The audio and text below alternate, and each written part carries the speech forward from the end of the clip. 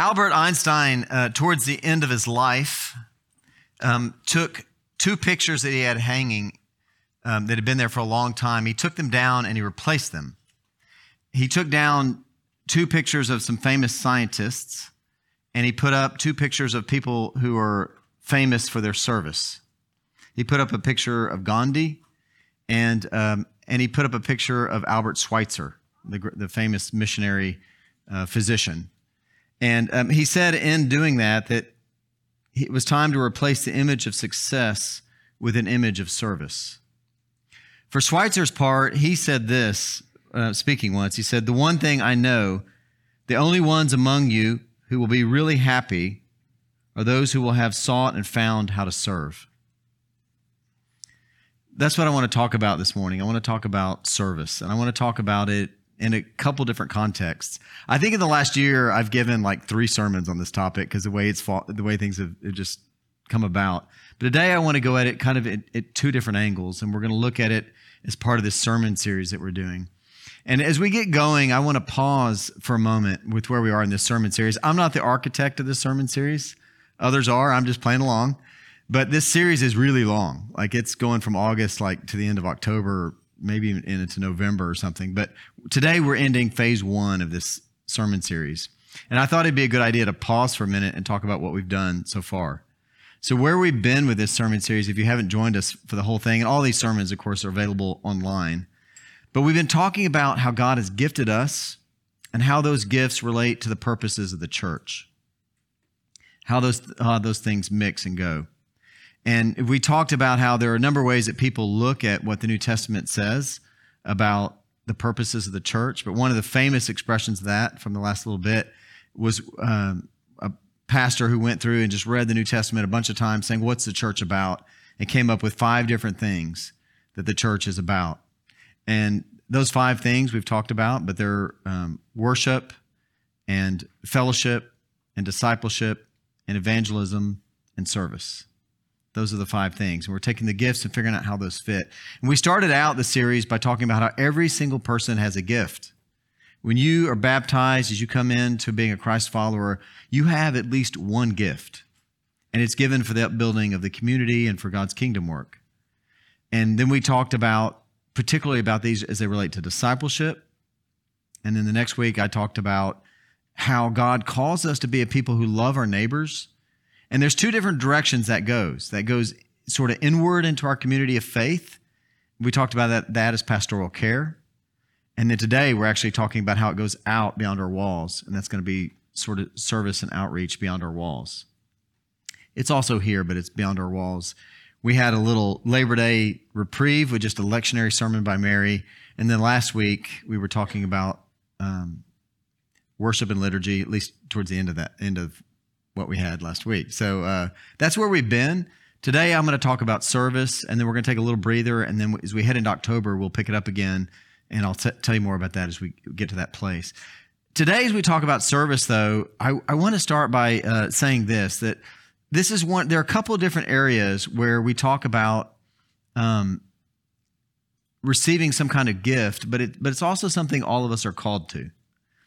And I want to give you an example before I talk about service. But for example, when we talk about evangelism, every one of us, I know Episcopalians hate talking about evangelism, but all of us are called to evangelism. Scripture talks about how you should be ready to give an account for the hope that's within you. And we talk about in our baptismal vows that you take and reaffirm at confirmation, all this, that will you by word and example proclaim the good news of Christ basically through words and actions. Like everybody's called to share this good news, but beyond that, there is actually a gift of those who are evangelists. So everybody's got this call, but then there are those who are gifted with this way. And if you've ever been around somebody who has the gift of evangelism, you kind of know it pretty fast. I worked for a year with Nicky Gumbel, absolutely had the gift. And it's funny because I won't go into it, but he tells in his testimony how much he hated the whole idea of evangelism. And he remembers the moment where he felt like the Holy Spirit was giving him that gift. And somebody said, "Oh, that guy's getting the gift of evangelism." But he went on to he can speak in ways and connect with people in ways that are there's a supernatural thing going on there. And I think too about, once many years ago, I heard Billy Graham speak at one of his gatherings here in Dallas. And I think it was at the time I was in seminary.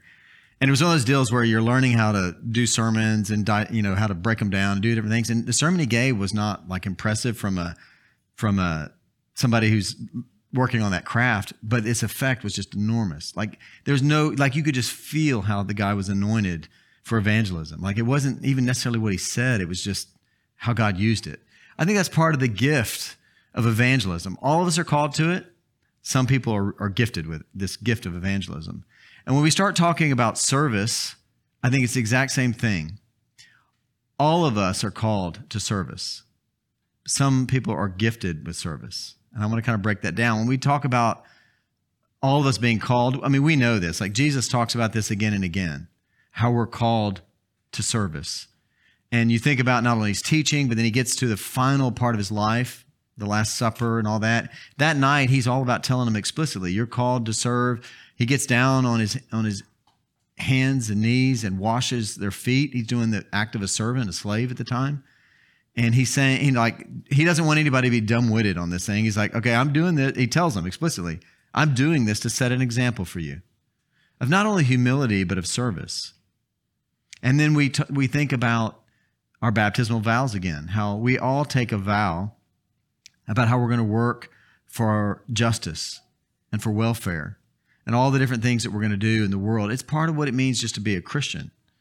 And but we'll talk about the gift too in a moment. And I think there are so many benefits that we might ponder and think about for this. It's a gift and a blessing that we all have this same call to serve. I think about the way it blesses the world, first of all, because really it gives a voice to Christians that we wouldn't have otherwise. There are a number of, when we do a baptism service, there are a number of different passages that somebody may say when the candle is being handed over to the godparents usually, when we're doing an infant baptism. But the one I always love is Matthew 5:16, where we say, let your light so shine before others that they may see your good works and give glory to your Father in heaven. May they see in you the good you do and see somehow it's connected to God and give glory to God. That's what that prayer is about. And this works. Like this actually happens. This latest hurricane that hit Louisiana has stirred up a lot of memories of Katrina. So there have been articles printed and things where people have been talking about the memories of Katrina. And I came across recently one of the articles that came out during Katrina, and it was an article that was by a very vocal atheist who writes, at the time was writing as a columnist for The Guardian in London.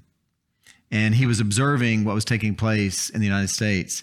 And I want to read part of what he wrote. He said, it ought to be possible to live a Christian life without being a Christian. He came to this conclusion after watching the Salvation Army lead, along with several other faith-based organizations, in the relief effort after Hurricane Katrina. He went on in this article that he wrote in The Guardian to say, notable by their absence were teams from rationalist societies, free thinkers clubs, and atheist associations, the sort of people who scoff at religion's intellectual absurdity. He goes on, this is Roy Hattersley, he goes on to say, there's an unavoidable conclusion that Christians are the people most likely to take the risks and make the sacrifices involved in helping others. He also notes that this behavior goes beyond disaster relief. Civilized people do not believe that drug addiction and male prostitution offend against divine ordinances, but those who do are the men and women most willing to change the fetid bandages, replace the sodden sleeping bags, and probably most difficult of all, argue without a trace of impatience that the time has come for serious medical treatment. The only possible conclusion, he concludes, is that faith comes with a packet of moral imperatives. It's part of what it means to be a Christian that we engage in this. One of the pastors that I love, a guy that I worked with in London, the senior pastor at the church I was at, Sandy Miller, he said the test of spiritual maturity is the ability and willingness to serve God and others through good works. It's learning to love and serve the unlovely. It is valuing those whom the world has discarded. It's part of what it means. And it's one of these things where it's a call. And it's part of what should set us aside. It's what Jesus taught. It's where he takes us. But there's also so many things that we like. Not only does it give us a voice, but it benefits us in so many ways. There are loads of people who connect with God. That's how they connect. I've seen many people who've never got into the intellectual piece or whatever, but they start serving some way and they encounter Christ through service.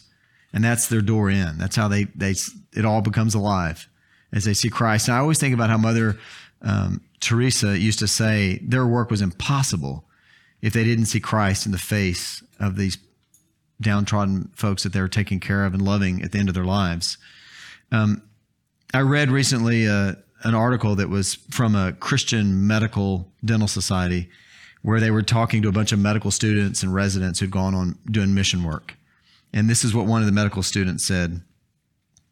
She said, "I felt a very profound spiritual revival. For the first time in a long time, I felt close to God and like he was pulling me toward him. God's work in me in Guatemala," this is where they were, "has given me the insight and motivation that I need to truly commit myself to him and make God a top priority in my life." This idea that there's a way that we connect. And we shouldn't be surprised by this because Jesus says as much in Scripture that when you've done it to the least of these, you've done it to me. And so as we get into the really hard part of service, at least when it goes into that place of the downtrodden and the marginalized and all that, we definitely encounter God in those places and we find our strength encouraged. And like so many things about faith, it builds up the community as people talk about this and share their stories and experiences. For many years, I used to go on mission trips where we would reflect at the end of the day. And one of the questions that would get asked is, where did you see Christ today? And it was always amazing to hear people say the different places where they'd seen something of him during the day. It's part of what we get. There is a blessing that we receive as we give out and as we serve. And this is a call not to just some. There's some aspect of this, at least in supporting this as a church, that all of us are called to in living out our baptismal vows. But beyond that, there are actually those who have a gift in this department, a gift of service. And you'll see it if you go read the literature. You'll see sometimes people talk about it as being a gift of service. You'll see some people describe it as helps. That's the name they'll give to it, that it's helps. And you'll see it in a number of different places in the New Testament. I'm going to read just one of them.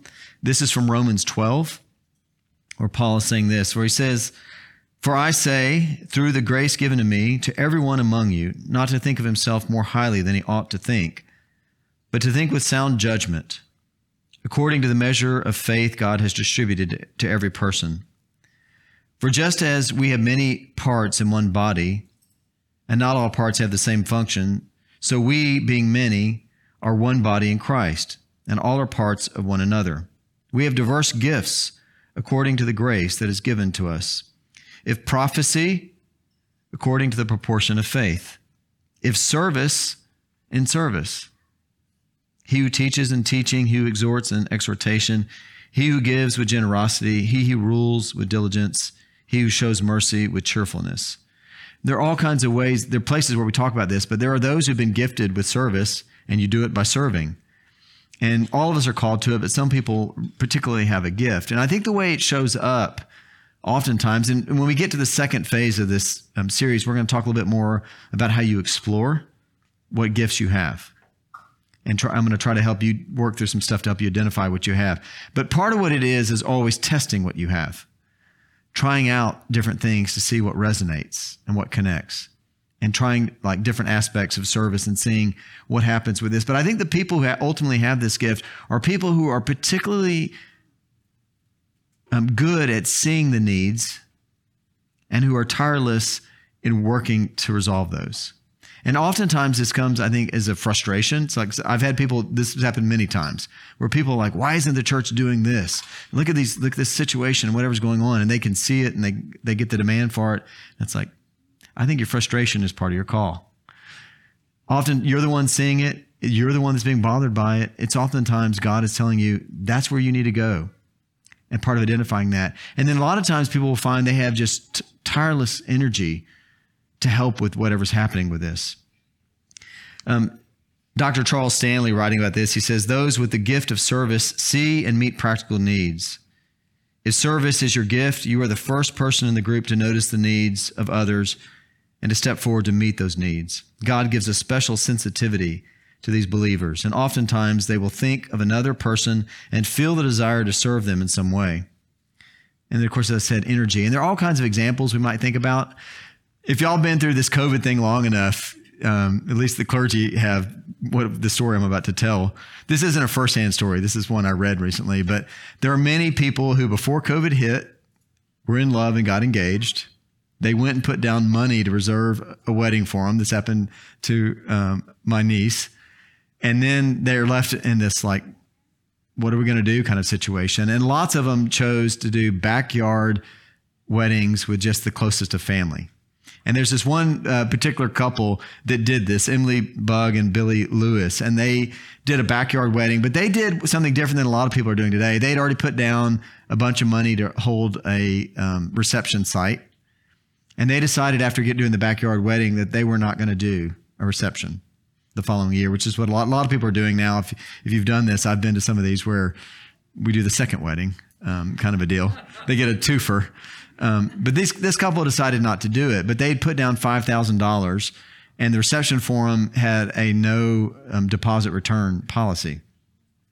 And rather than fight it out legally and force majeure and all that kind of stuff, they decided they would do something with it. They had spotted a need. It appears that the homeless shelter that normally did all the Thanksgiving meals was not going to be able to do it last year. So they went to their reception site and said, we would like to ask if you would consider doing Thanksgiving box lunches. And they took the whole $5,000 deposit and convinced them, and that's where it went. They did it. And the CEO of the homeless shelter said this about it. He said, it really couldn't have come at a better time.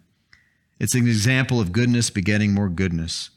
In this time of despair and in this time of sadness, anxiety, and frustration, we need more goodness. This is just one example of how we can take a really dark time and make it much brighter. But it's more than that. I think these people had a gift of seeing the need, seeing the resources, and putting it together and tirelessly entering into that place. To me, that's part of the gift of service. And it blesses the community. Like all these gifts, we're going to talk about this in phase 2, all the spiritual gifts build up the community and witness to our faith. That's the two things that they always do. And if you've ever watched this played out, I think it's just fantastic. I think there are many contexts I could give. Local, the service that gets done inside our walls also happens. I think about all the different worship things that happen behind the scenes, but they happen in lots of ways. For me, one of the dramatic experiences of it was in international missions. And the very first trip I ever did, there were just so many things that came out of it, but it had such a deep impact on me in seeing how it called people into service and the way God was present and the way it connected. And I don't have time to do my whole testimony, but I almost lost faith in a third world country when I was an exchange student. And the first time I came back, I could see God everywhere, kind of a thing. But there were just so many stories about it. I want to just tell two parts of this. One was, I told this story before, but we were doing a medical clinic, a construction clinic, a dental clinic. We were doing all these different aspects to it, which we learned. It was our first one. We were just learning as we were going along. But when we were done with the day, a bunch of us went walking up in this dirt poor, you can't imagine how poor this place was. The second poorest country in our hemisphere is Honduras. That's where we were. And we went up on this hike and we got up to the top of this mountain and we went to visit this family that were out front. Of course, it's dirt floors and there's no electricity or any of that kind of stuff. And when we came, there was this little girl who was about this tall and she was super shy and she's hiding behind her mom.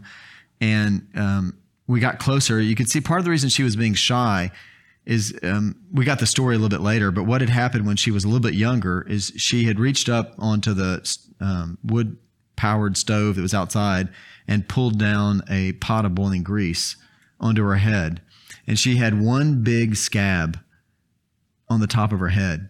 And one of the people walking with us was this woman priest named Nancy, and she had a big denim hat on. And she just took it off immediately and just offered it to her. And this girl put it on, and she started to cry with joy. Mother Nancy started to cry. Everybody started to cry. It was just this God moment. It was just like, wow. It was just like a tremendous thing. that was just one thing of encountering God through service. But what was amazing to me being on that first trip was then watch how things begin to flow from there. There was one couple there that was, again, had the ability to see the needs. They were the couple that could see how the women were downtrodden and didn't have any empowerment, and took it upon themselves to pray and think through what can be done. And they ultimately started a sewing co-op where they taught the women how to sew. They brought in some artists from Dallas who learned to do the designs. They went down there with management consultants to teach them how to run a business and do the different pieces. And it goes on to this day. And we know it here at this church because now it's based out of here. The Honduras Threads came out of that first trip where they saw that need. And then that activated other people. And then that whole mission kept going. And then people grow. And then you get all kinds of different ways that it blesses and encourages the whole community of faith.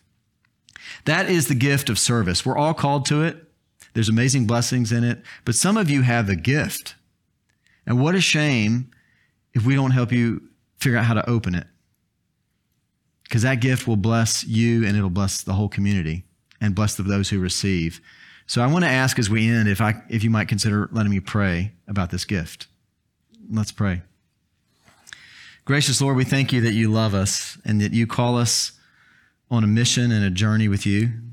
And Lord, you, through your grace, have given many gifts to the church and to your people. And there are those in this room, there's some in this room who have the gift of service and know it. Bless them as they live that gift out.